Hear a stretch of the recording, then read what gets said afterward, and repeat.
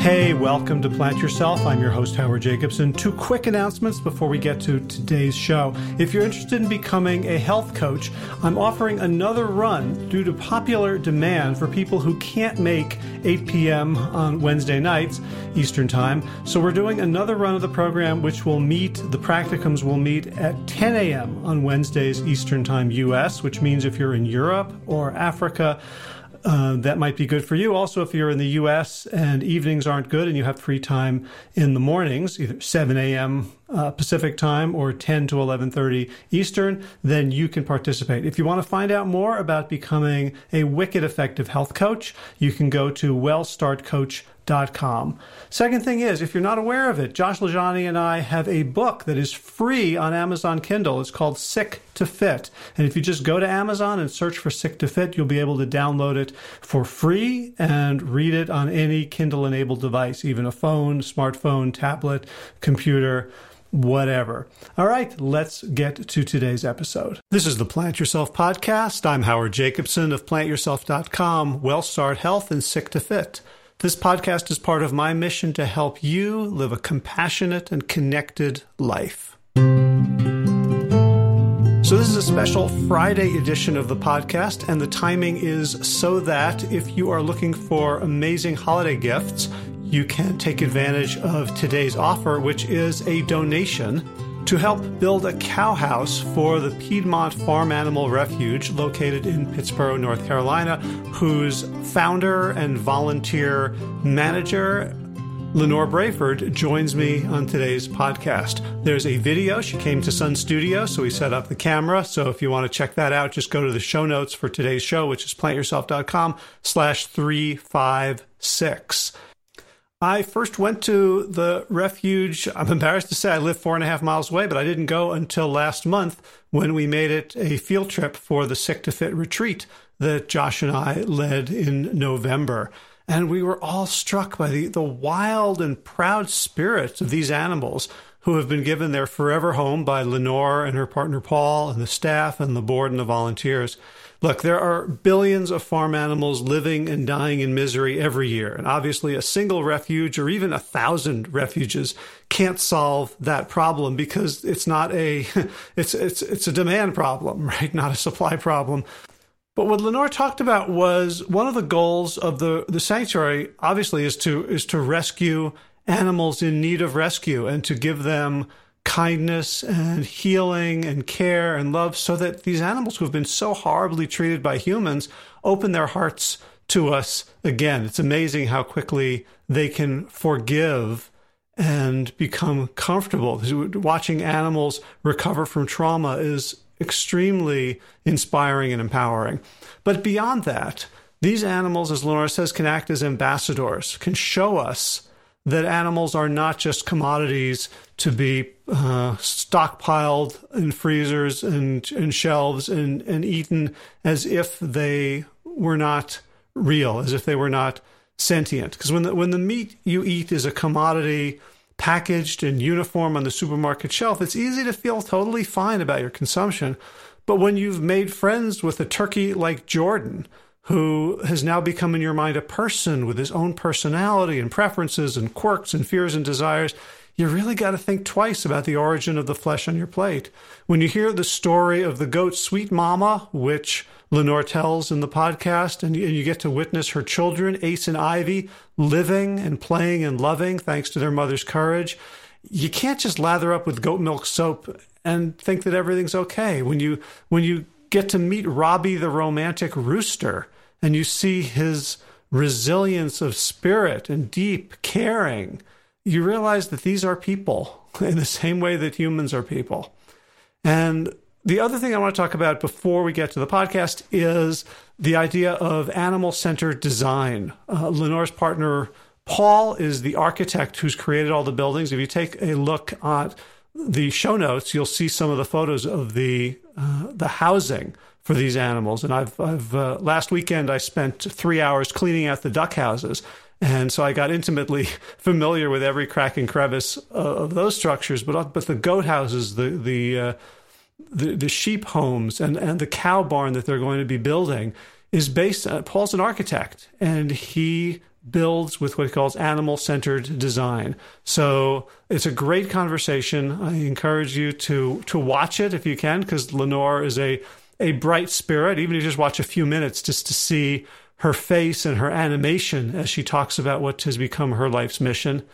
And if there's anyone you're thinking of giving a gift to, think about making a donation to their Kickstarter campaign, which you can find at their website, piedmontrefuge.org. That's Piedmont and refuge, Refuge, piedmontrefuge.org. The top of that website will take you right to their Kickstarter, where you can donate in someone's name, or if you're just moved to make a gift, the Kickstarter is an all or nothing. So it either all gets funded or none of it gets funded.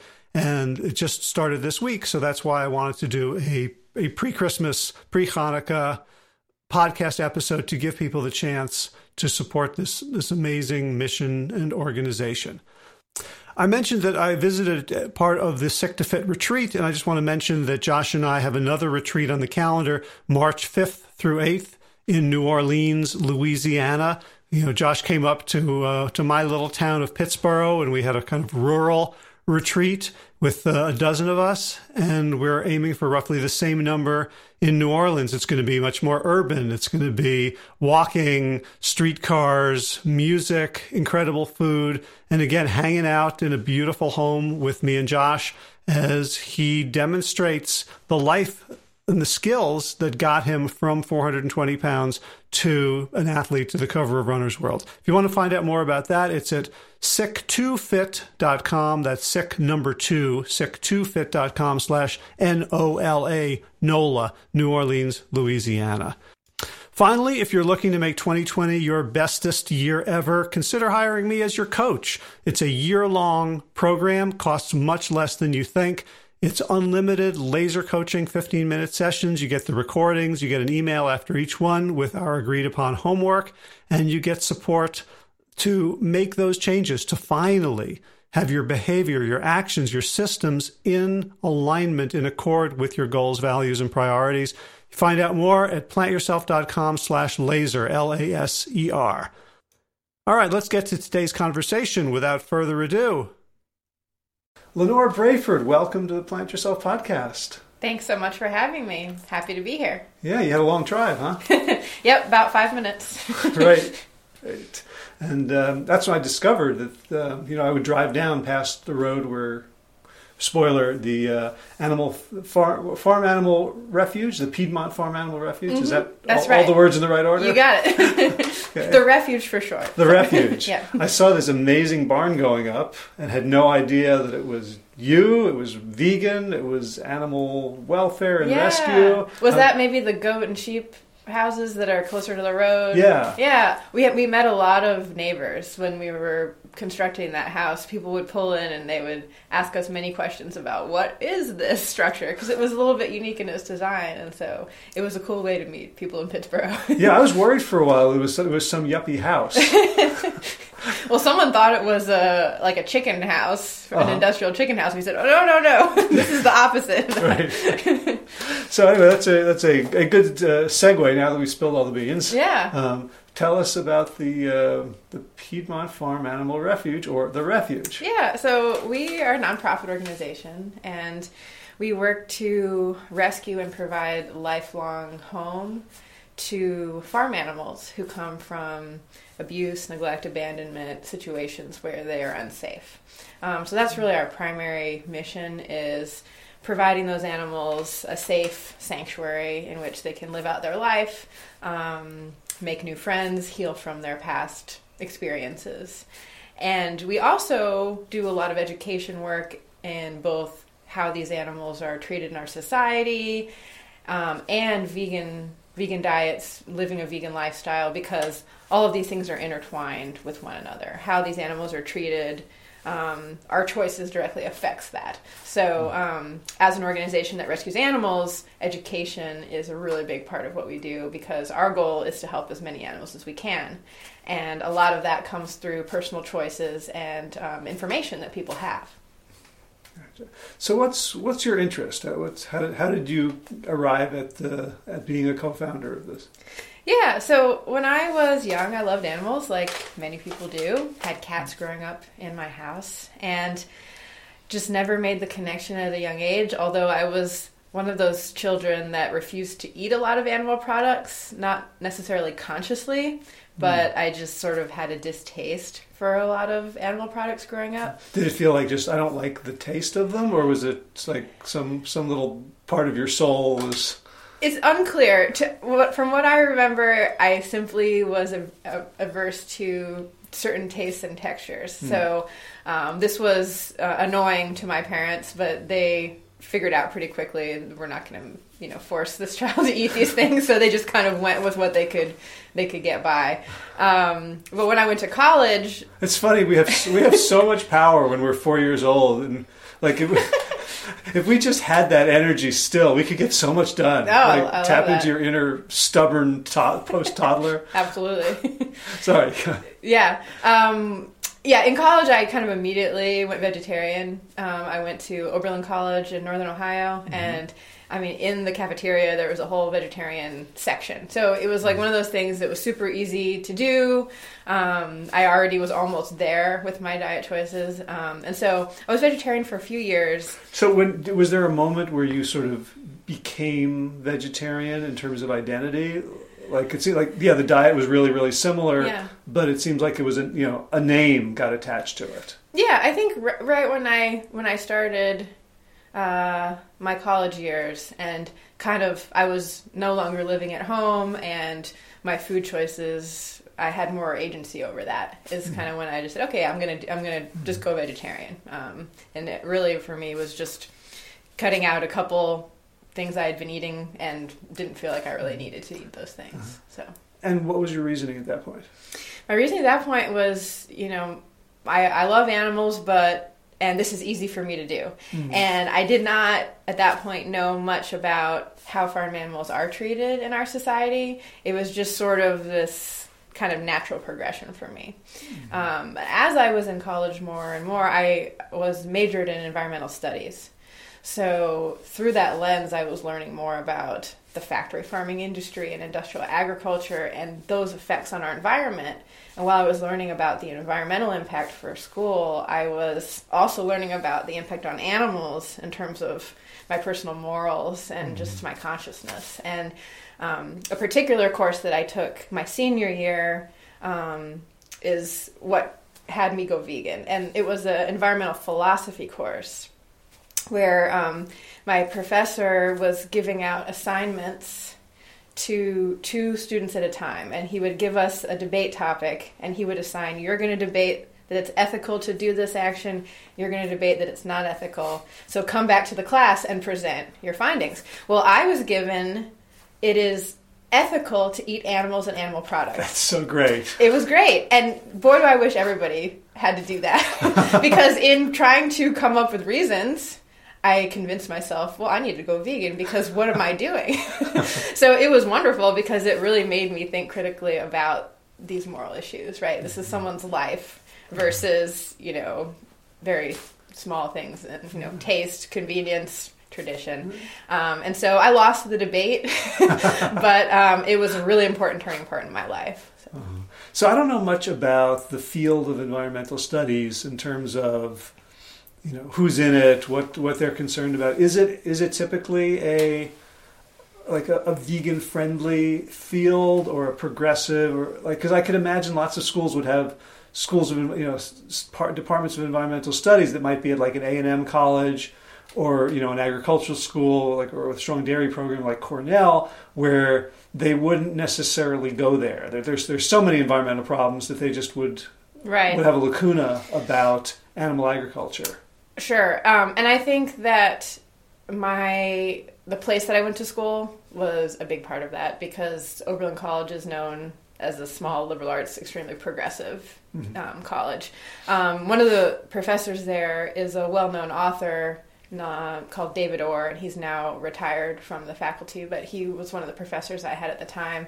And, it's kind of interesting. I remember him saying in class, these personal choices that we make are important, but I drive this really old truck that I love and I'm going to keep doing that. So it was sort of like, we need to make these changes, but I'm going to bring up the point that I'm still doing something because it's important to me. So there was definitely no one in the environmental studies department who was strongly advocating for a plant-based or a vegan diet, but those kinds of impacts in terms of how they affect the climate and water pollution were talked about from an academic perspective. So it wasn't until I kind of got into those like cross-disciplinary courses, like that environmental philosophy course, and that's something that I love about Oberlin is within your major, there are so many courses that are not just in the sciences but apply to you, and you can take and get credit towards your major. And so that's where I think a lot of the interesting learning comes about, when we can kind of combine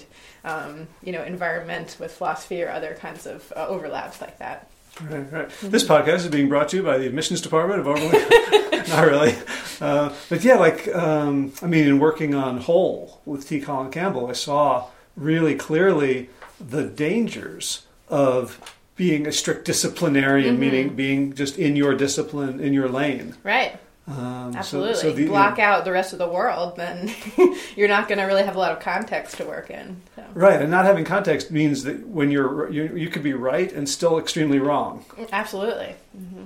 So, all right, so you came out of Oberlin. You were a vegan at that point. I was, yeah. And like lots of people come out of school with a passion, with an identity, and then they just go off and forget all about it, or become a weekend warrior for it.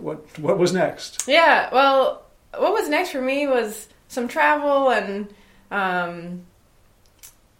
just kind of being a vegan in terms of my lifestyle, my choices, and not doing much else. And feeling like, this was something I was growing into. I was learning how to do this when I was traveling or living in different places. And I was learning how to cook. I didn't learn how to do that even at home, really. So in college and afterwards, figuring out how do I make tasty foods, and how do you do that in a society where being vegan is not the cultural norm. So where can you find those good recipe books, and how can you adapt family recipes into a vegan version? But I did some soul searching and really trying to figure out, what do I want to do with my life? And I kept coming back to being a child and having this affinity for animals and this natural connection to them. And I started to think, what could I do within that field that would align with my values and my passions? And I had actually never heard of a farm animal sanctuary before. So when I went on the internet, I started looking at this type of work. I ran across Farm Sanctuary and some of the bigger organizations that had been around for a while, and I said, wow, look at this. This is something kind of exactly what I was thinking, but I had just never run across it. And I think that's true for a lot of people who are not in the vegan world or the sanctuary world.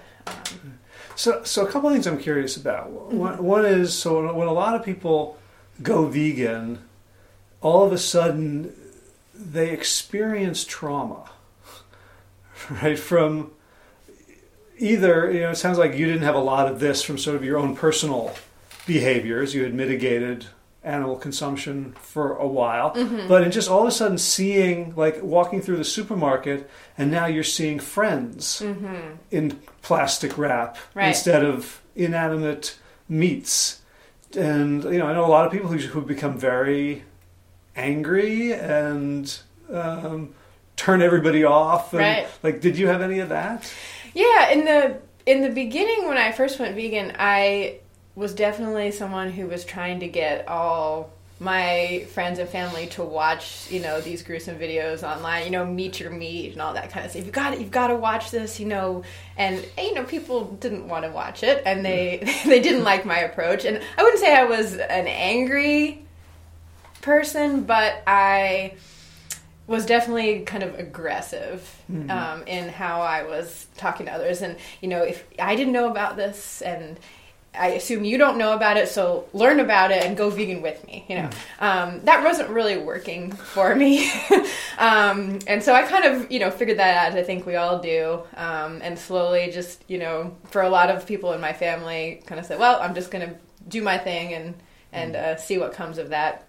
But I think, in terms of my personal trauma, like you mentioned, going to the grocery store or like seeing others eating animals, it did affect me, but it affects me now more than it ever did then, because I now have a personal relationship with these animals who I live with and I care for on a daily basis. So it's not just, I've seen this video footage and I know how that particular chicken suffered before they ended up on a plate. It's, I know a chicken who has a name, who I see every day, and I can envision that individual on your plate. So it's actually more emotional to me now than it was in the early days. Right. It feels like you have much more of a capacity to hold it.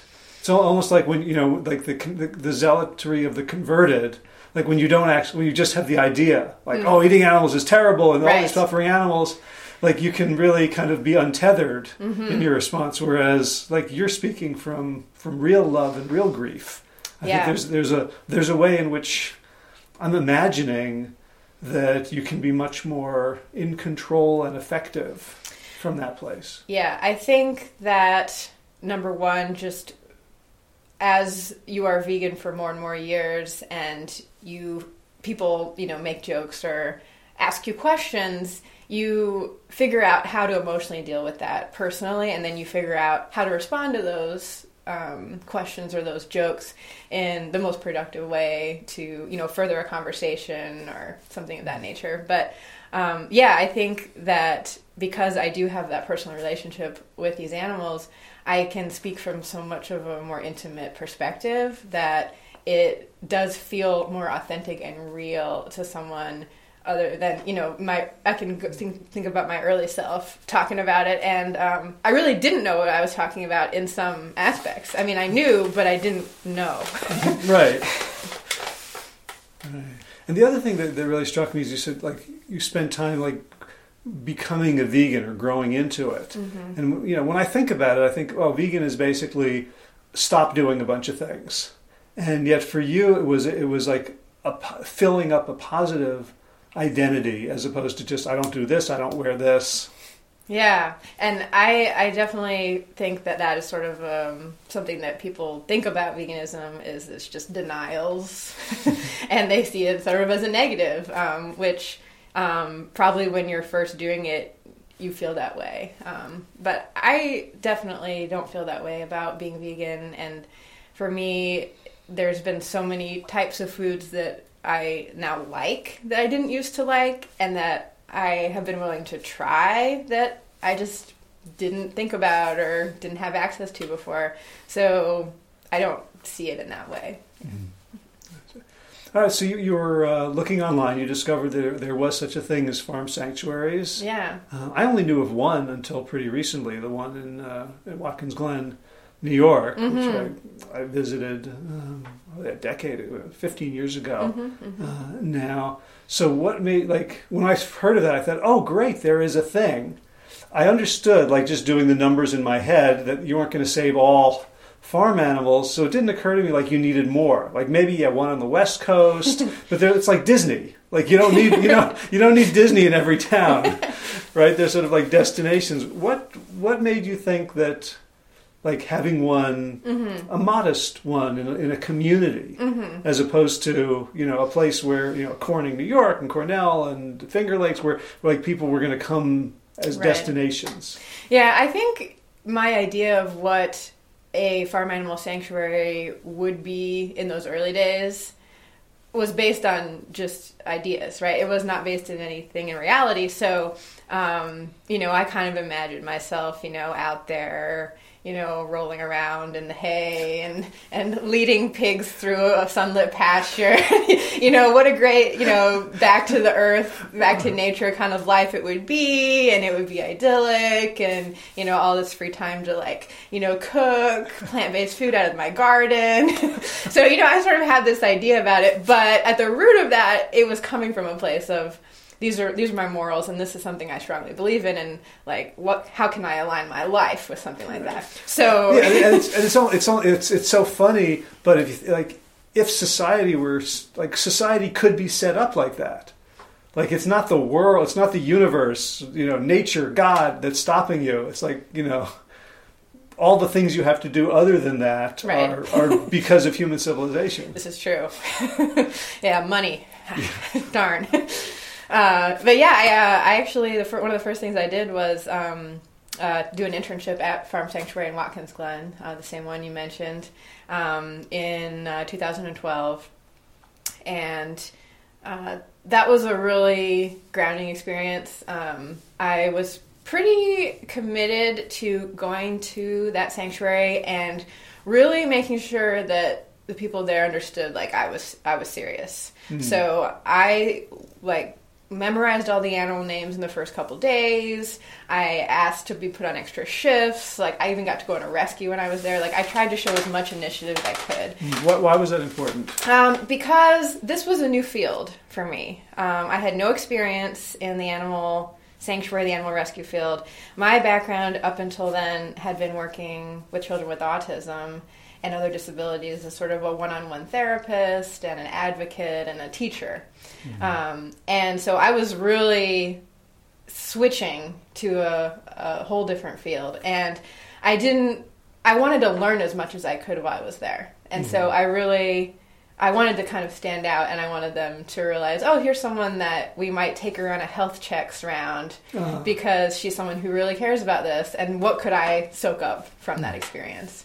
So that's how I went into that, and really ended up spending the next 5 years doing work through internships, through volunteering, and also being hired at a sanctuary on staff before I got to the point where I decided, yeah, I'm ready to start my own. And I actually know what this work is now, somewhat. It's a constant learning process of what this work is.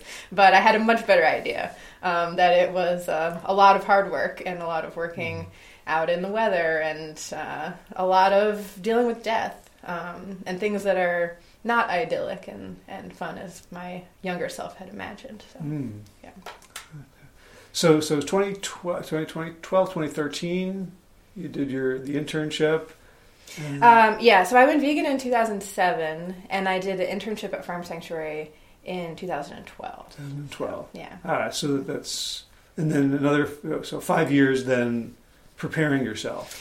So actually, there were some other animal internships and things I did before that, closer to home here in North Carolina, and it was Farm Sanctuary in 2012. That was my first one at a farm animal sanctuary. Mm-hmm. So I did some work at a potbelly pig rescue in the area, as well as some exotic cat rescues in our area, including Carolina Tiger Rescue.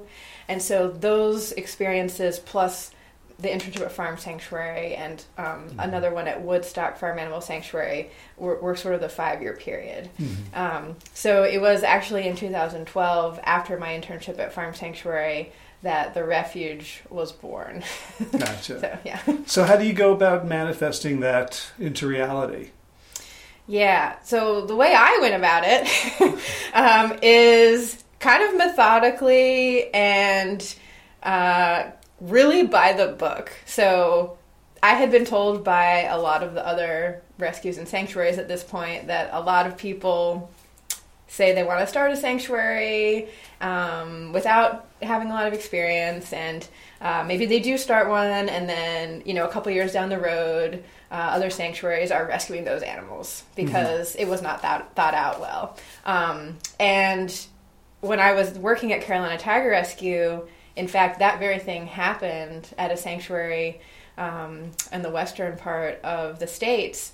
And there were so many tigers and other animals there that needed to be rehomed, some of which we took. But many of them had to be euthanized because there was simply no place for them to go. Mm-hmm. And so these lessons I was able to absorb through mentors and people telling me this over and over again, but then also through that personal experience of this tragedy that had happened. So. Yeah, like a farm sanctuary isn't just for Christmas. Right. Like a puppy. Exactly.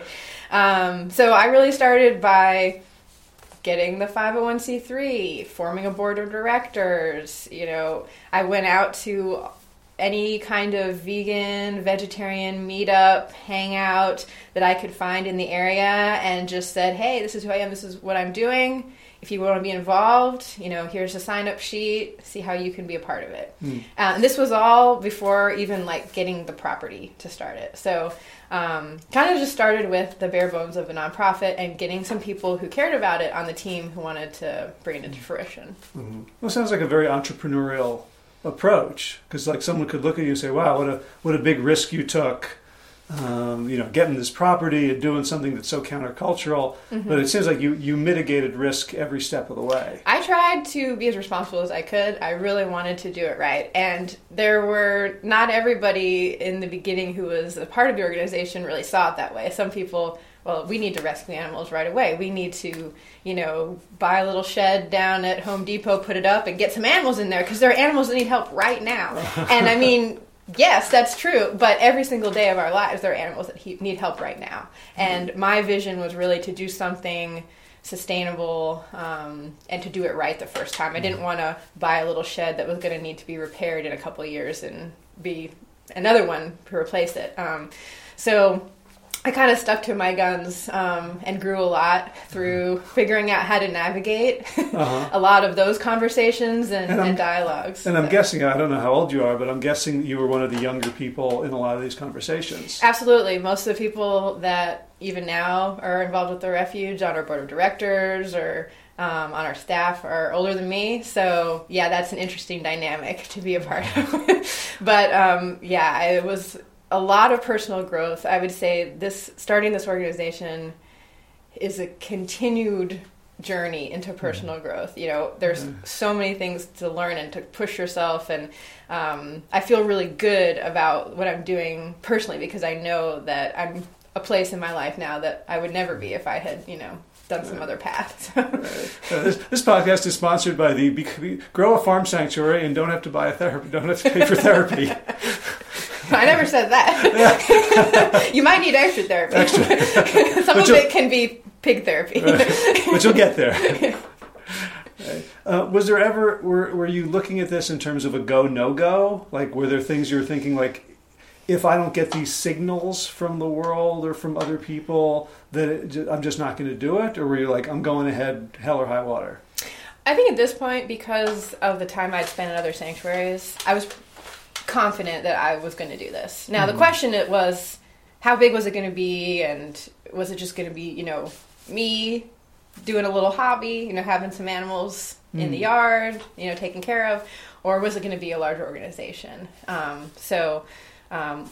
Thankfully, getting the land and starting that process, I found there was such a giving community of people who wanted to be involved. And some of the first volunteers we had out there were people who are still involved with us, who are now, in leadership positions, but who literally came out. There was nothing on the property.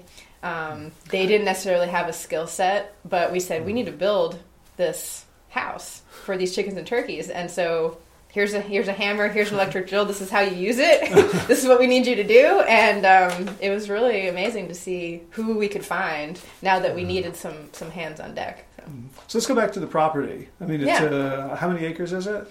So we have 20 acres. In the beginning we got 16, and then about a year later an adjacent property of 4 acres plus an old farmhouse became available, and a donor was able to come in and help us get that, and we now use that house as sort of our main office. It allows us to have staff working on site, and we run our tours out of there. We have a little gift shop, things like that.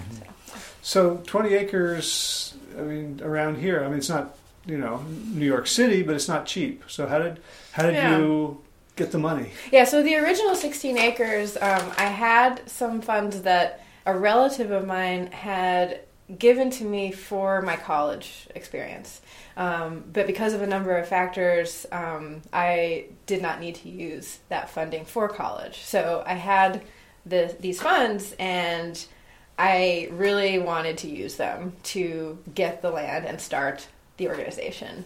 So that's what I ended up doing. Okay. Did you need their permission for that? I didn't, but I did have to talk to the rest of my family a little bit and kind of convince them that this was important to me, and this was something that I was really trying to build, and it wasn't going to just go away in a couple of years. So that was a little just of an internal family discussion. Right. I mean, were they worried, how are you going to make a living? You're going to spend all your time doing this, and the pigs don't pay well? And... Yeah, I mean, I think there was not necessarily direct concern, but just questions about, okay, have you thought this through? Is this something that, you're really committed to? And things of that nature. So, yeah. Gotcha. All right, so that was, you convinced them or you set their minds at ease. Yeah. Bought the land, and you'd had a bunch of volunteers and people who had already expressed interest. Yeah. And how do you know what to build? Yeah. Well, one of the first things we did in order to get interest was actually we started holding vegan bake sales. And this was a great way to not only do outreach and, show what amazing things you could eat that were vegan, but it drew in a lot of the vegan community. And so we were able to meet a lot of people that way, which was really cool. And then we'd say, hey, check it out. This is a fundraiser we're doing, and we need you to come out and help us build this house for chickens and turkeys.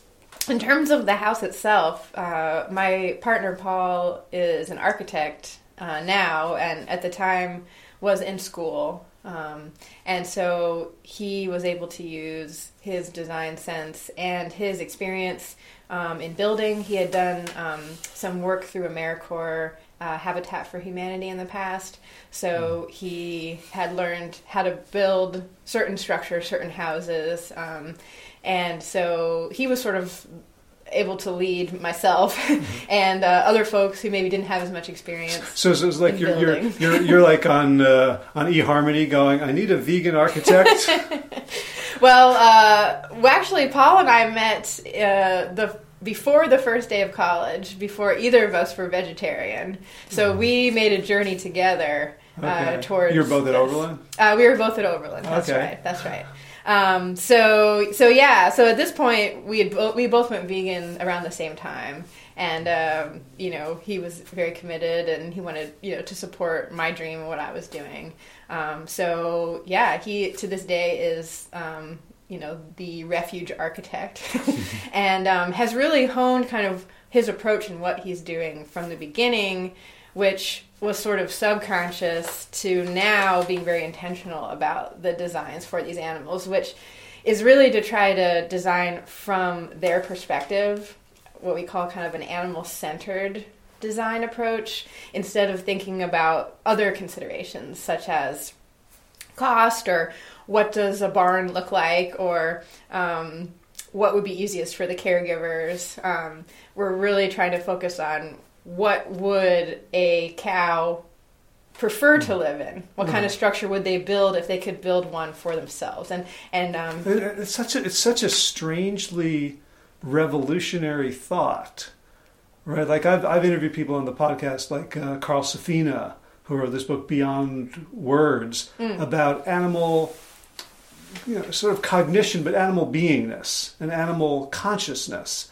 And he points out that most science doesn't believe that even exists, right? So if the elephant mother positions herself between the truck and her baby, you're only allowed to say the elephant positioned herself as if she was trying to protect her baby. As if, yeah. Right, because you can't know what she's thinking. Right. And So like I worked with an architect once. I was on the staff of a school, and they were building a new building. And this guy came and he talked to us for hours and hours. And like by the end, it was like, he was practically a teacher. He understood us from the inside out. Yeah. But to think that you would do that with an animal, with a species, right, is pretty remarkable. Well, that's definitely something that we're attempting to do. And whether or not we get it right, we only know through the animal's interaction with the space and then what we can further learn from that. And our goal is not to build the best, cow house that everybody should build.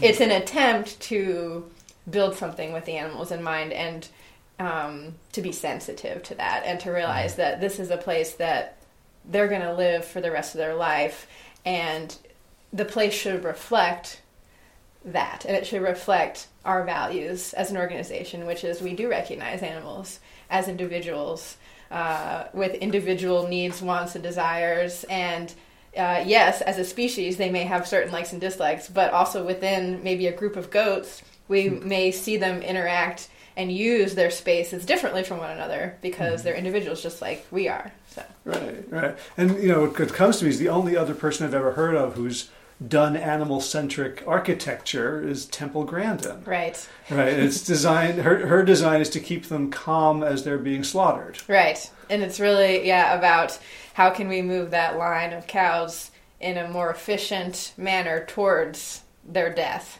and how can that save money and time for these industries. So it's almost using the animals' behaviors against them. It's like, we've determined that this is how they will be calmest and less scared.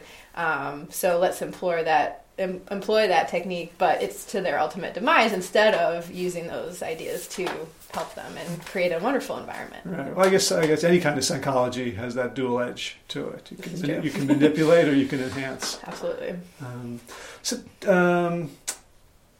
We'll get some photos and I'll put them up on the show notes page because they really are remarkable buildings, and I'll link to various videos. But I want to talk about the animals because, the first thing I noticed about our tour. So we did Josh and I had a retreat. We brought a dozen people. First thing I noticed about the tour is that you knew every animal by name, and I'm like, they kind of all sort of look alike to me. Is there a brand or something? Like, how the heck does she do this? Yeah, well, I think, when you think about all the people that in your life, let's say you go to a family reunion, well, you're going to be able to tell them all apart, even though there's maybe 50 all in a group. Right, they all share DNA. Right. It's very similar. If you or anyone was around these animals every day and were responsible for their well-being, you'd be able to tell them apart, and not only would you be able to tell them apart, but you would know them as individuals, and you would know that Lily is shy, and Electra is super intelligent and runs away when the vet truck comes, and Jonathan is very chill and relaxed, and their personalities are part of who they are. So. Yeah, but I don't know about that. I think you could spend a lot of time with them. It's about the quality of your seeing and your intention. I'm sure there's people who, in factory farms who spend tons of time with animals and don't see and choose not to see. So I think, the key is for understanding their welfare, first believing that they are individual. You don't see them as individuals unless you believe they're individuals. It's almost like believing is seeing. Mm-hmm. Yeah, and I think that at the Refuge, what we try to do is create the best space that we can or that we know how to, and then let the animals live in that space and become themselves. And sometimes that takes a lot of time. And I think because the organization is set up that way, and that's our focus, and that's how we approach the animals, that, there is sort of that that way of being with them and knowing who they are that's built into how we interact with them, how we train volunteers and staff members to interact with them.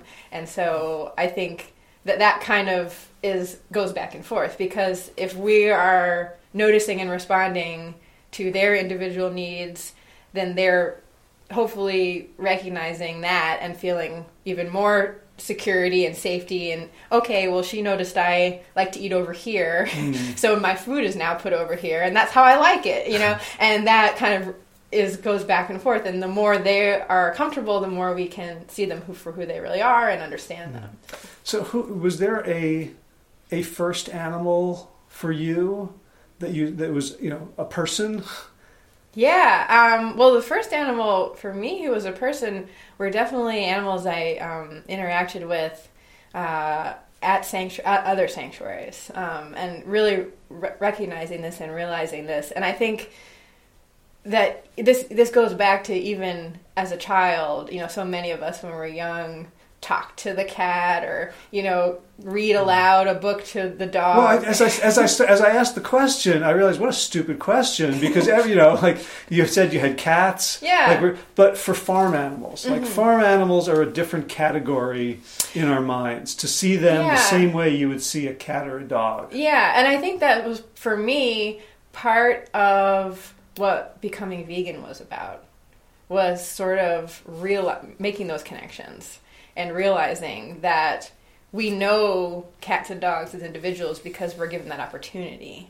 But these other animals are no different in their complexities, their abilities to share affection, and their joys and their pains. It's just, in our society, we don't have a lens and give them a name and, give them that space. And so I think I made that connection in going vegan and starting to visit other animal sanctuaries.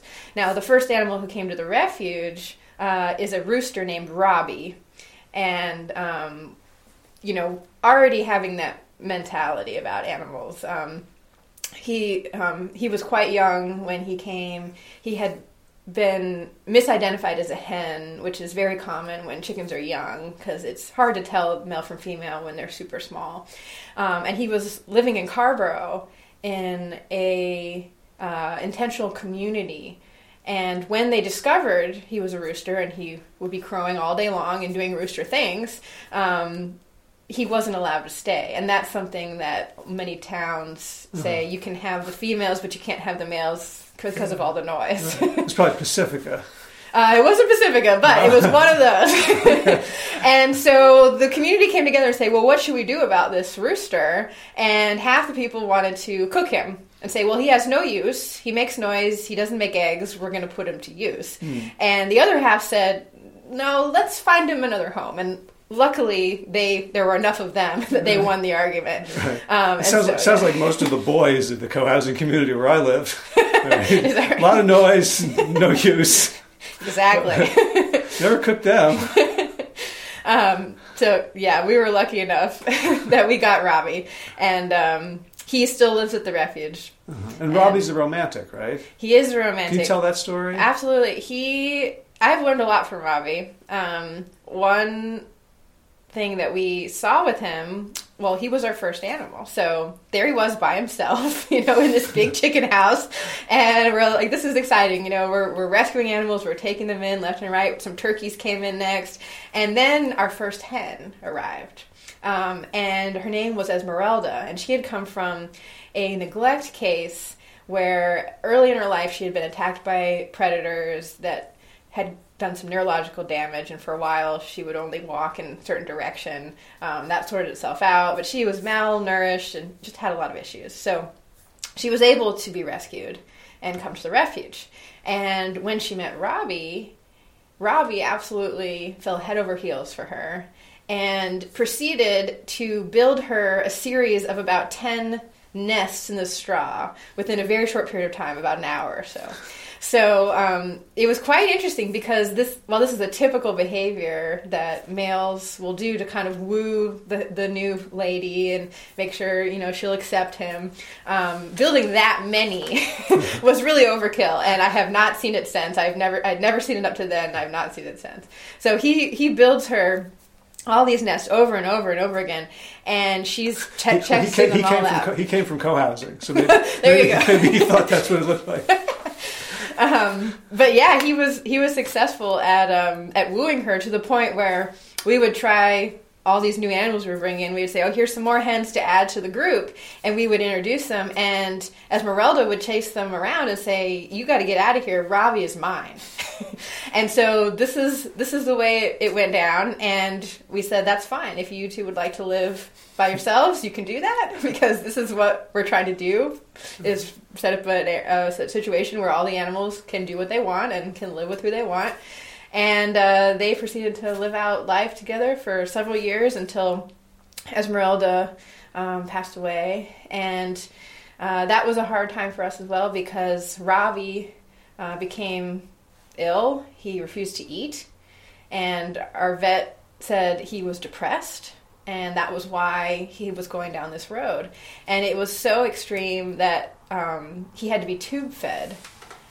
Because he was just refusing to eat or drink anything. And so we decided to go the route of introducing some new hens who had just come in and needed a place to go. And at first he made no movement whatsoever to say that he even acknowledged them. And we were very concerned that we were going to lose him to essentially a broken heart, which was what was happening. But it seemed that after about 4 or 5 days, he started to peak and say, okay, who are these new ladies? And slowly but surely he came out of his depression and he accepted them as new flock members. So Ravi lives with them to this day and is doing very well. But it's just, these kinds of stories.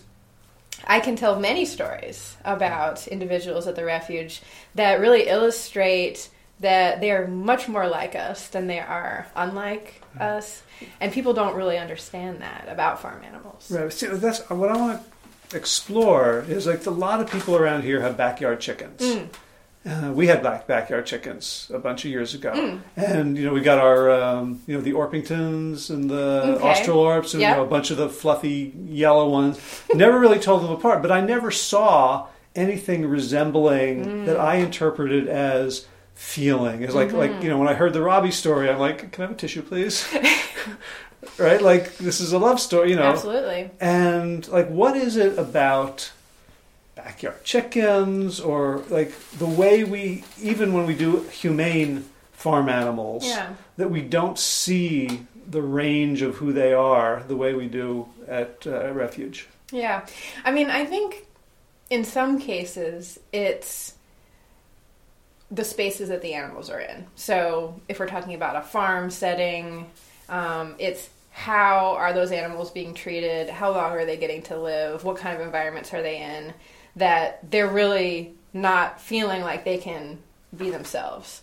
But in some cases, I think when maybe it's like backyard chickens, it may be about our noticing and the time we spend with them and just understanding how to interpret the language of someone who's very different from you.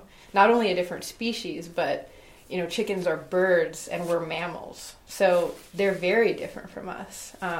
And so just being attuned to that and trying to figure out how are they communicating with one another? What do these body movements or these sounds mean? And can we learn from that? And for me, at the refuge, it's just about the time being around them. I mean, every day, opening up the house, feeding them, doing health checks on the animals, making sure they're in good condition. That time around them and getting joy out of that just sort of led to, I think, that noticing. So, yeah. I'd love to do a couple more animal stories. Sure. You talk about the big goats. Was it Ace? Ace and Ivy. Ace and Ivy. Sure. Ace and Ivy were the first goats that came to the refuge. So, similar to how Ravi was the first chicken. And they came with their mother. And her name was Sweet Mama. And her name was very fitting. In fact, I once saw her licking a baby deer through the fence. She really wanted to mother anyone who would let her. Oh. And this makes a lot of sense because she had been denied being able to be a mother for most of her life because Sweet Mama came from a dairy farm. And traditionally, they give birth and the babies are taken on the day they're born or very shortly thereafter. And so all of those motherly instincts that she was ready to put into these little ones were not able to be expressed. And just to connect the dots, talking about like goat milk. Yeah. Right, like goat milk soap, and goat milk is so much better for you than cow's milk, and it's so much more ethical. And Right. so, okay, back to your story. Yeah, I mean, goat dairies are very similar to cow dairies, right? The principles are the same. You need to be pregnant to have milk. So in order to have that milk be used for humans, those babies who are born through your pregnancy are removed from you, and the amount of milk that they are given is, doled out in specific quantities, and usually either bottle fed or fed on a machine to those babies. So it's taking something very beautiful and loving and really mechanizing it and turning it into a profit-driven system.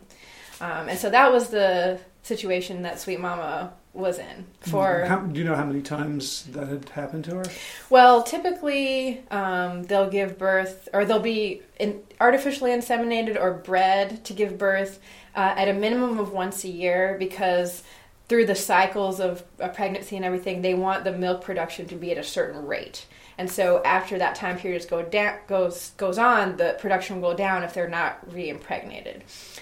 So we estimate Sweet Mama was about 7 when she came to the refuge. So, for 6 years or so, she had been going through that process. And at the age of about 7, her body had started to give out, and she was not producing enough milk even when she was pregnant. And that's something that naturally happens to goats and cows and anyone who's being put through that very laborious system. I mean, if your body is just in a routine that is not what you would have naturally, of always giving birth and always being milked.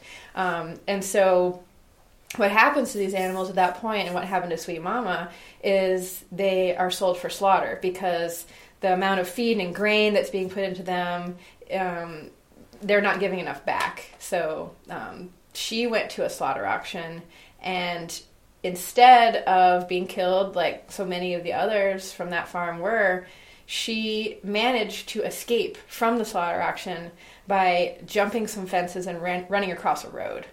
And there was a woman... And this, I'm sure this auction is set up to keep animals from doing that. Absolutely. Like, that's the main thing. That's the main job of the architecture there, is to keep them there. Absolutely, yeah. It was really a testament to Sweet Mama's personality, as to the fact that she was not only able to get out of there and to get across the road, but that at the time she was barely able to walk, and she was very thin. We're good. Okay. So, luckily for Sweet Mama, and whether or not she sensed out someone with a big heart or not, I don't know. But a woman who was on that farm that she found across the road found Sweet Mama, or Sweet Mama found her. And this woman took pity on her and said, "I'm going to keep you away from there." She had all the tags and everything on her. And she said, "I'm going to take these tags off, and I'm going to start feeding you and try to help you," because, like I said, Sweet Mama could barely walk. Her hooves were overgrown. She was emaciated. And so this woman started to come every day and bring her food. And she arrived about 2 weeks after the point when she had escaped with food for the day. And Sweet Mama was giving birth. And this woman was shocked. I mean, this goat was in terrible condition, but yet here were these babies coming out, not just one, but 2. And so Ace and Ivy were born. And at this point, the woman had witnessed their birth, had witnessed their bond with the mom. I mean, they nursed on her for the first time. And I mean, I've seen animals when they've given birth, and the look of joy and pride in their face is absolutely undeniable. I will never forget those animals that I've seen. And this woman saw that too, and she said, "I need to find a place where this family can stay together and they're not going to be separated like they always are on farms."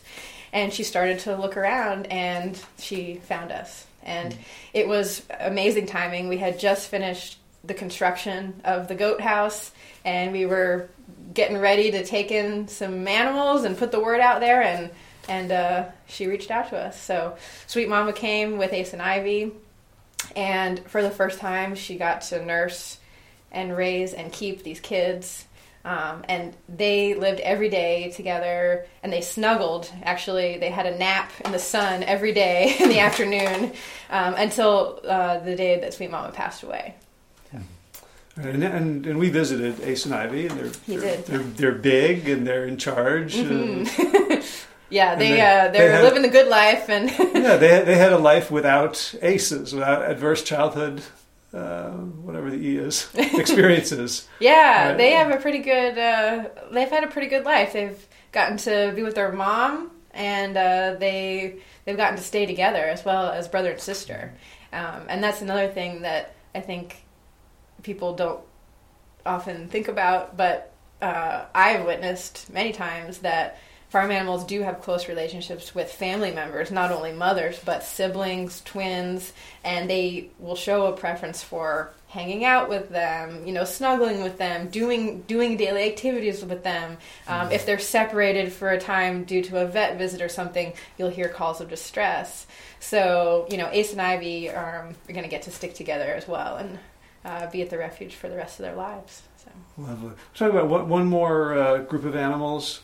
Which is the sheep. Sure. And the reason this is interesting to me is, you can see I'm wearing wool socks, mm-hmm. and these are the last pair of wool socks I'm ever going to buy Wow. because of the damn visit to.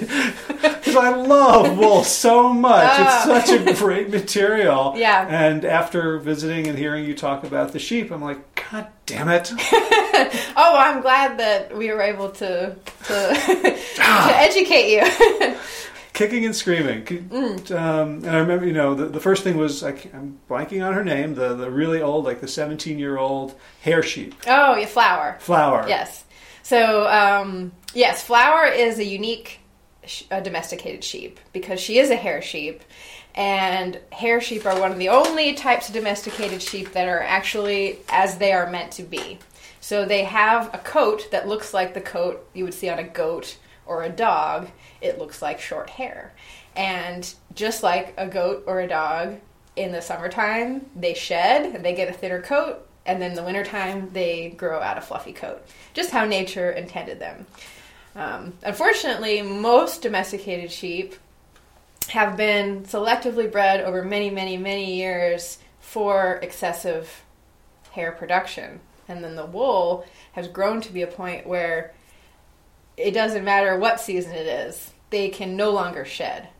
And that is not how nature intended, but it's through many years of humans selecting, well, this one has more wool, and this one has more wool, and that's what we want from these animals. Mm-hmm.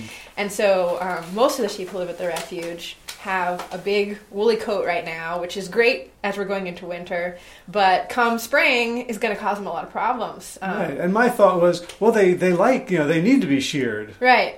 Right. So why shouldn't I benefit? Right. Shearing day is my least favorite day at the refuge. Although we do a very slow and gentle job with our sheep, they are very stressed out by being handled and kind of turned upside down because we have to get all the crevices in the belly and everything. So they recover and they're okay. But most sheep who are shorn in a very fast industrial way that a lot of people have probably seen videos of online. It's super stressful. There's a lot of cutting and nicking that goes on to those animals. But one of the biggest things about wool that people don't realize is that most sheep actually have a long natural tail. But because of having so much hair growth and farms not wanting to deal with washing sheep if they get sick and they have like a runny poop, the tails are cut off of almost all sheep now on farms. In fact, most people who come to the refuge are shocked to see the long tail on the sheep because they've lived their whole lives thinking sheep naturally had this little cute bobtail when that's actually a mutilation that's been done to them.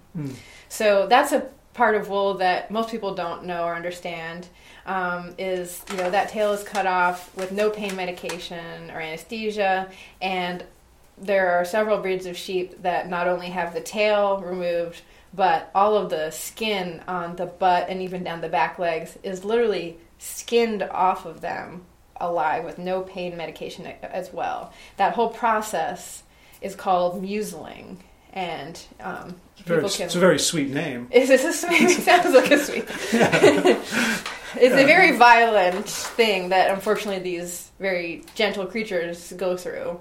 The other thing about wool is how long do you get to live if you're a sheep on a wool farm? And a lot of people would think, well, you just live out your natural life. But in reality, farms don't have a budget for vet bills.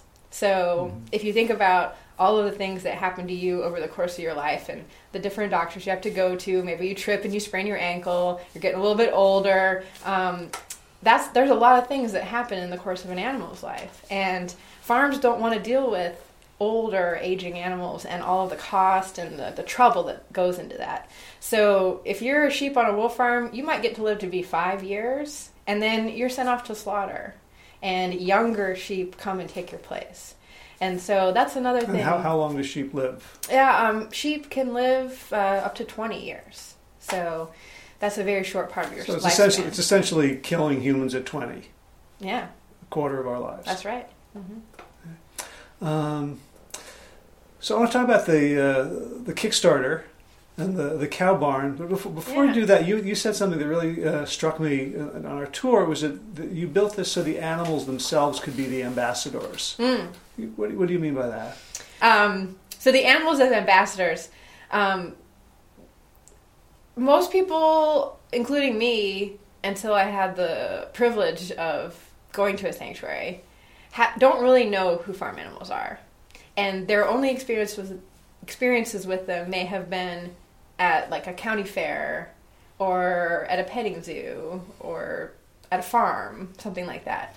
And these are all spaces where these animals are not comfortable and they don't feel safe and they're not living in the optimal conditions for them.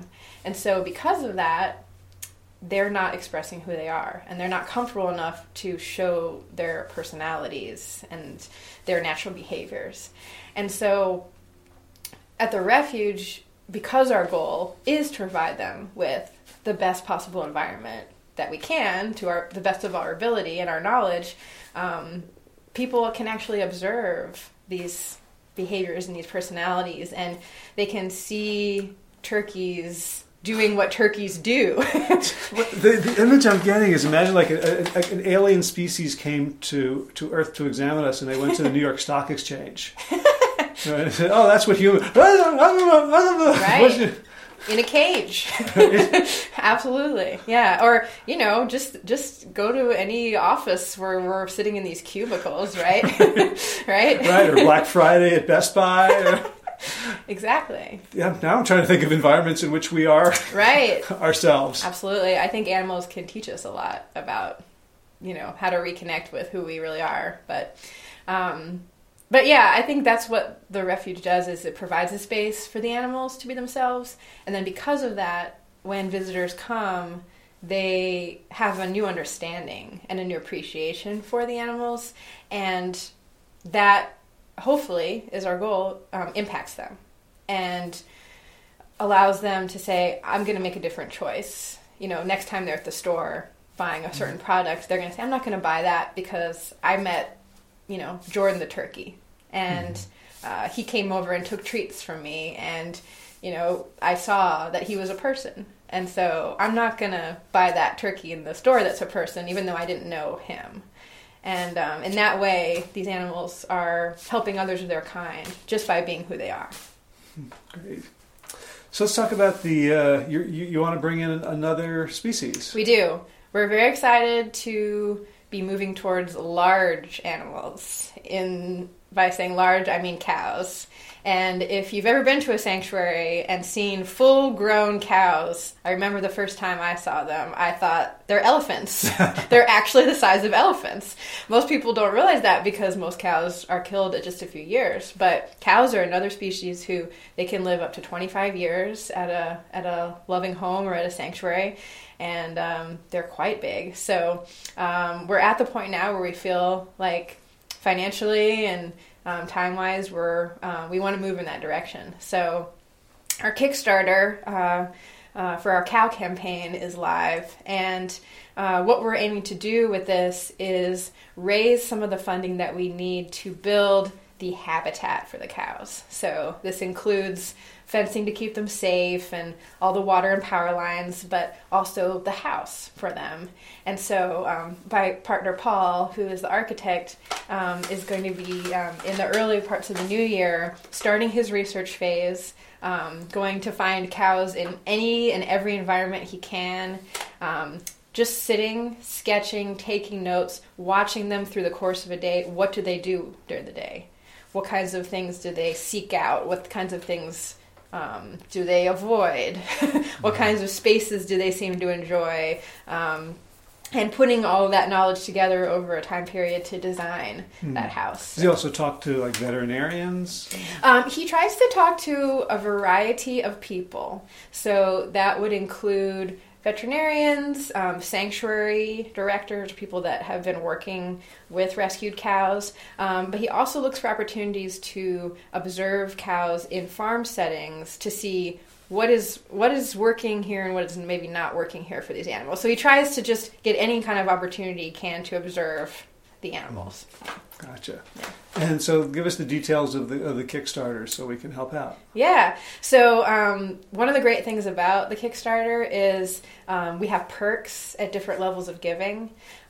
So you're able to get some really nice gifts back as a thank you for supporting us and for contributing to the cows. Any T-shirts? Yes. T-shirts are awesome. We have several T-shirts. In fact, we have a super merch pack, which is one of our giving levels, where you get actually 2 T-shirts and a hoodie, plus a bunch of other wonderful things. But we're debuting some new items for our perks. We have a really cute mug that has a hand-drawn image of a calf. That's a custom image done by one of our supporters with the refuge on it. We have a stainless steel water bottle. At the higher levels, we actually have some really cool experiences, including a private cooking class for you and up to 10 people by Kathy Hester, who is a cookbook author from the area, and she's really amazing. We also have another cooking instructor who's doing sort of a VIP, a very important picnic experience at the refuge, where you actually get a gourmet vegan picnic experience, and then you get to go on a special enrichment tour. Not only do you get to meet the animals at the refuge, but you get to assemble interesting items and then present them to the animals and see what they do with those items. So, for example, you might carve a pumpkin in a certain way, fill it with certain treats, give it to a goat, and see what they do with that. So it's a really unique experience that we don't offer any other time. Nice. Yeah. Nice. And so where can people go find this Kickstarter? Yeah, our website, PiedmontRefuge.org. And Piedmont is Piedmont. Yes, and then refuge, REFUGE.org. And you can learn about the Kickstarter there, as well as more about our organization. If you're in the area, you can learn about how you can come for a tour or maybe get involved through volunteering. So what's the what's a story of someone who came to visit for a tour and was affected? Yeah. Is it like school children, or like who? You know, like there's millions of people, but maybe a story, like we have a story of Ace and Ivy, like. Right. So, I mean, I'll just say that we do send out tour surveys to most people that come on a tour, and we're able in those surveys to get anecdotes about their experiences and how they were impacted. There are many people who come on a tour and feel very emotionally impacted by a story and may cry or may say something like, well, I can never eat a turkey again. So that happens quite frequently on tours. But my favorite experience is working with children, because children have such a natural connection to animals, and they're not afraid to ask questions. Why does that animal missing her horns? Or what's wrong with this one? And one of the programs that we offer is a camp for kids called Camp Compassion. And it's a much more intimate way for children to learn about these animals and care for them. So the kids that come to camp actually participate in the regular daily animal care that we do. So they get to prepare the food for the animals, give it to the animals, watch the animals eating, provide enrichment items, clean out the house. I mean, do everything for the animals. And it's really beautiful because they are creating personal relationships with the animals, and the whole camp experience is about fostering compassion towards others, and how in life, we do things for ourselves. Everybody is selfish, but look how much more joy we can get out of life if we are doing something for someone else. So right, and for kids don't really matter these days. The things they do. You could play this game, or you could read this. Yeah. It's like to matter, to know that your efforts and the extent of them and the quality of them are going to have a material impact on another being. Yeah, you made a difference in that goat's day. Yeah. Right. So there's the Kickstarter for the new cow facility, but you also this thing isn't cheap, to run on a day-to-day basis. I want people have a sense of your ongoing need for funds. What, you said, you have a $35,000 a year vet bill? Yeah, for us, the vet care is our main cost for the animals. And we have to think about, again, these are animals who are coming to us sometimes at a young age, but no matter how old they are, our promise is we're going to take care of you until we can't do anything else for you, just like we would do for a human, in our lives.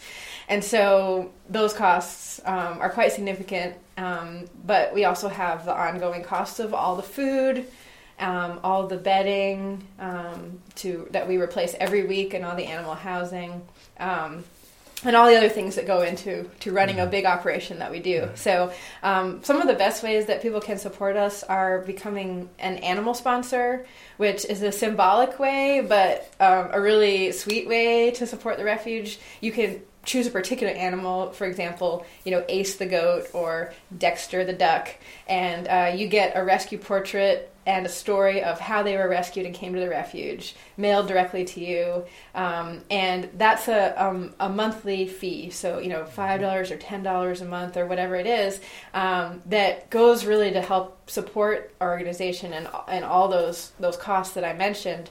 But also what's really important is that as we grow, we are doing that with recurring funding that we can count on. So we're now at a point, thanks to our community, where we say, hey, we can actually expand and take in some cows. Mm-hmm. And the more people that sign up for those recurring gifts, that gives us the financial stability to do that. And that's a really important part of how, we sort of started in a sustainable way, and we're really committed to that. We don't want to get in a situation where, everybody was able to give $100 this month, but next month those people weren't able to give $100.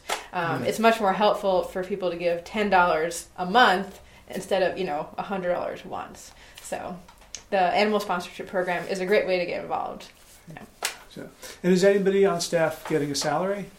Yes, we have 2 staff members who work part-time.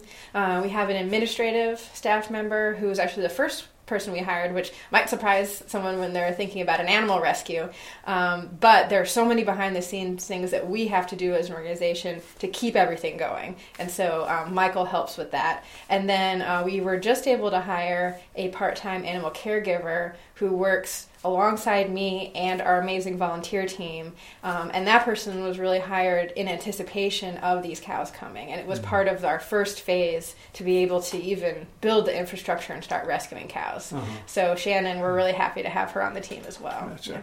Are you taking a salary? I do not take a salary currently. You need a salary. Well, thank you. If you know of anyone who wants to donate towards my salary, let me know. But I hope that as the organization grows, that is something that will be able to happen. But also as the founder, my main goal is that this organization becomes something that does not need me to run and operate. I can go be hit by a bus and I know the animals are fed, well taken care of, and that more animals will be rescued in the future. So that's really my main hope and focus for the organization. Yeah. Gotcha. Gotcha. And just tell us the location for folks in the North Carolina area, or maybe maybe it will become a destination tourism thing, and start building animal-friendly hotels and Airbnbs to support this wonderful place. Yeah, so we are in Pittsboro, North Carolina. And so we're near the Triangle region, North Carolina, Chapel Hill, Raleigh, Durham. But our sanctuary is about equidistant to Greensboro or to Raleigh. So if you're in the North Carolina area, it's a lovely country, rural setting. And we actually do have a yurt on site. So if you're from out of town and you wish to visit, contact us, and if the yurt is available, we may be able to set you up there. So. Ooh, I didn't know that. Yeah. A new thought for some relatives. Just stick them over at the refuge. And when people come, generally they can do like a 2-hour tour. Yeah, typically we offer, it's a tour that's like between an hour and a half to 2 hours.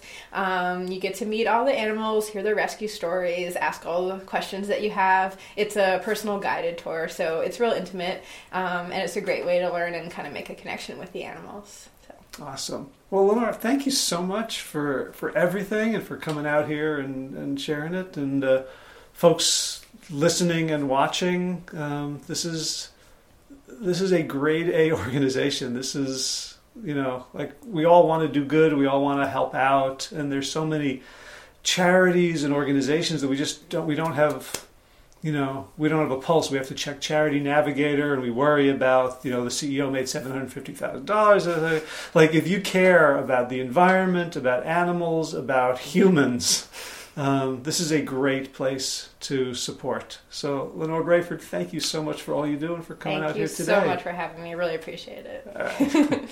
And that's a wrap. All right. I hope you enjoyed that conversation as much as I did. I hope you get a sense of Lenore's great spirit, courage, commitment, dedication. And I also hope you got to feel like you met some of the animals that we're working to save and to, sounds terrible, but to weaponize as missiles of compassion and connection, so that other people can understand what animal agriculture is and how it's destroying our souls. Again, if you're moved to donate, it's PiedmontRefuge.org, and follow the links to their Kickstarter campaign. If you'd like to see a bunch of photographs of the animals and some photographs of our Sick to Fit retreat tour to the sanctuary, you can check out the show notes for today's show, which is plantyourself.com/356. You'll also find the YouTube video embedded there of my conversation with Lenore. If you're new to the show, you can catch up on hundreds of archived episodes over at plantyourself.com.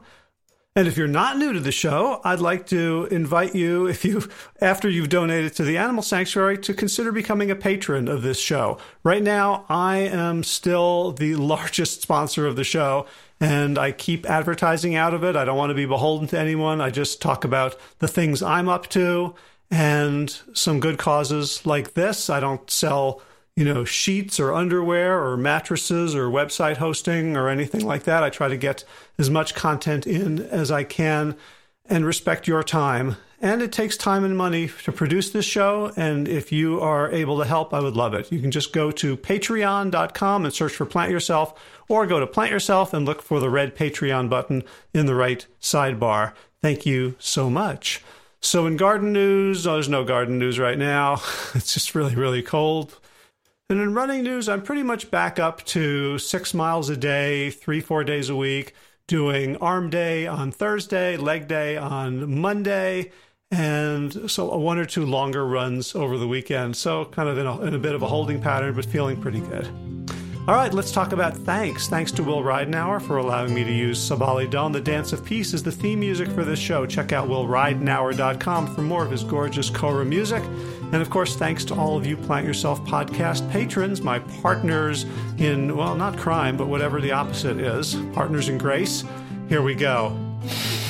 Kim Harrison, Lynn McClellan, Anthony Disson, Brittany Porter, Dominic Marrow, Barbara Whitney, Tammy Black, Amy Good, Amanda Hatherley, Mary Jane Wheeler, Ellen Kennelly, Melissa Cobb, Rachel Burns, Christine Nielsen, Tina Sharp, Tina Ahern, Jen Volkanovsky, David Bizek, Mysterious, Michelle X, Elspeth Felton, Victoria Dolman, Nova, Leah Stoller, Alan Christensen, Colleen Peck, Michelle Andrews, Josina, Julian Rollins, Stu Dolnick, Sarah Durkis, Sarah Oops, almost forgot to rhyme her with circus. Sarah Dirks rhymes with circus. Kelly Cameron, Wayne Patterson, Leanne Peterson, Janet Selby, Claire Adams, Tom Franzek, Jeanette Benham, Gil Lissert, David Donahue, Blair Seibert, Dorothy Rizzo, Gio and Kyle Argentati, Joji Friesen, Ruth Ann Thunderberg, Misha Rosen, Michael Warbeck, the equally mysterious, Tracy Z, Alicia Lemus, Rebecca Hughes, Val Limon, Rhymes with Sentiment, remember that one, Nick Harper, Stephanie Holmes, Martha Berg, Nicole Ramsey, Susan Ahmad, Molly Levine, the inscrutable Harry R., Susan Laverty, the Panda Vegan, Craig Kovic, Adam Sharp, Karen Burry, Heather Morgan, Ashley Parker, and Kelly Machia, Deanne Norton, Bonnie Lynch, of Plant Happy, Oregon.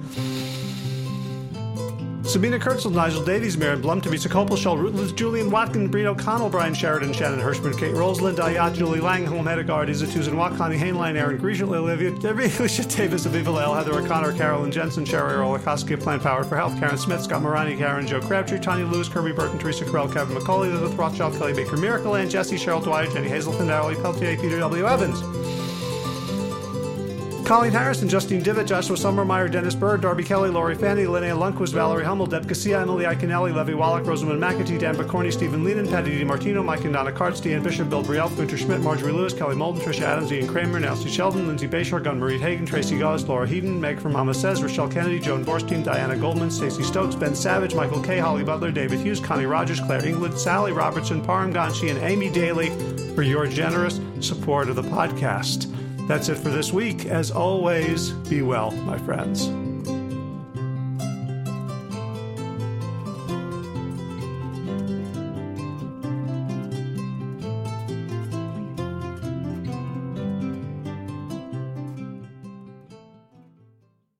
So if you appreciate the Plant Yourself podcast and would like to help support the mission of the show, there's a few easy ways to do it. One is to just go to wherever you get your podcasts and leave a review. Let other people know about it. Give us some stars. Give us some love.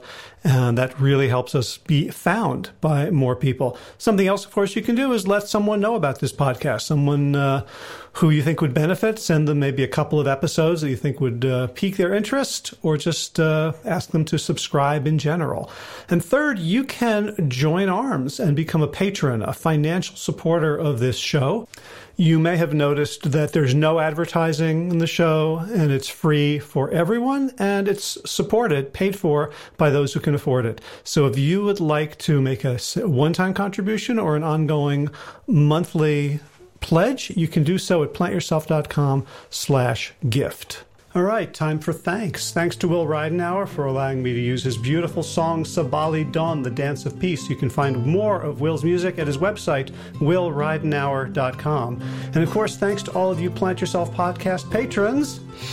Kim Harrison, Lynn McClellan, Anthony Disson, Brittany Porter, Dominic Maurer, Barbara Whitney, Tammy Black, Amy Good, Amanda Hatherley, Mary Jean Wheeler, Ellen Kennelly, Melissa Cobb, Rachel Behrens, Christine Nielsen, Tina Sharp, Tina Ahern, Jen Filikanovsky, David Vizek, The Mysterious, Michelle X, Elspeth Feldman, Leah Stoller, Alan Christensen, Colleen Peck, Michelle Andrews, Josina, Sarah Dirkus, Rhymes with Circus, Kelly Cameron, Wayne Pedersen, Janet Selby, Kara Adams, Tom Franzek, Jeanette Benham, Gil Lissert, David Donahue, Blair Seibert, Dorona Vizo, Gio and Carol Argentati, Jody Friesner, Ruth Ann Thunderberg, Misha Rosen, Michael Warbeck, the equally mysterious Tracy Z, Aviva L, Alicia Lemus, Rebecca Hughes, Val Linneman, Rhymes with Cinnamon, Nick Harper, Martha Bergner, Susan Ahmad, Molly Levine, the inscrutable Harry R, Susan Laverty, the Panda Vegan, Craig Kovic, Adam Sharp, Karen Burry, Heather Morgan, Kelly Machia, Deanne Norton, Bonnie Lynch, of Plant Happy, Oregon, Sabina Kurtzels, Nigel Davies, Marion Blum, Teresa Copel, Julian Watkins, Breen O'Connell, Shannon Hirschman, Linda Ayat, Holm Hedegaard, Izatuzan Watt, Connie Hainline, Aaron Greer, Alicia Davis, Heather O'Connor, Carolyn Jensen, Sherry Orlikoski of Plant Powered for Health, Karen Smith, Scott Morani, Karen and Joe Crabtree, Tanya Lewis, Kirby Burton, Teresa Carell, Kevin McCauley, Elizabeth Rothschild, Ann Jesse, Cheryl Dwyer, Jenny Hazelton, Valerie Peltier, Peter W. Evans, Colleen Harrison, Justine Divitt, Joshua Summermeyer, Dennis Bird, Darby Kelly, Lori Fanny, Linnea Lundquist, Valerie Hummel, Emily Iaconelli, Levy Wallach, Rosamund McAtee, Dan Bacorny, Stephen Leanan,